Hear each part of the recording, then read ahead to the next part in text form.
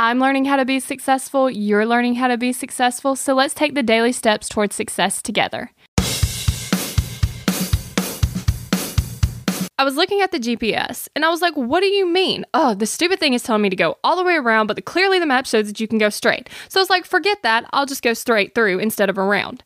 And what do you know? There was a bridge over the road and I needed to be on that bridge, which meant that I needed to go around. Then a couple weeks later, my dad was driving the same route and we were using the GPS. He started to say to us, see, the GPS is telling us to go all the way around. I was then able to stop him and tell him what I knew and how I made that mistake a few weeks earlier. So today we're going to talk about how to use your past mistakes to help others avoid them.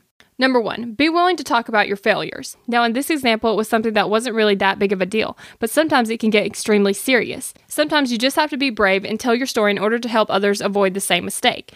Number 2, pay attention to what others are saying. In the story I told you a second ago, I actually had to be listening to what he was saying in order to help him, so make sure you got your listening ears on. Number 3, talk about how you would have done things differently. In the story I told, one thing that I would have obviously done differently was just follow the GPS and go around. So tell the person that you were trying to help the things that you would have changed about the situation. We're in this together, one step at a time.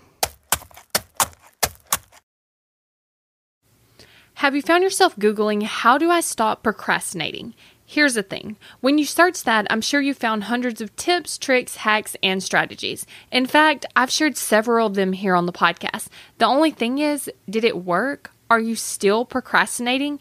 If you are, then what you need isn't another hack. You need to focus on the actual thing that's causing you to not take action. Our thoughts control our feelings control our actions, which means if you want to change your action or inaction, you first have to change your thinking. That's exactly what we focus on in my program, Kick Procrastination. This program is designed to help you go from procrastinating on your goals to taking massive action towards achieving them. So go to kickprocrastination.com to sign up.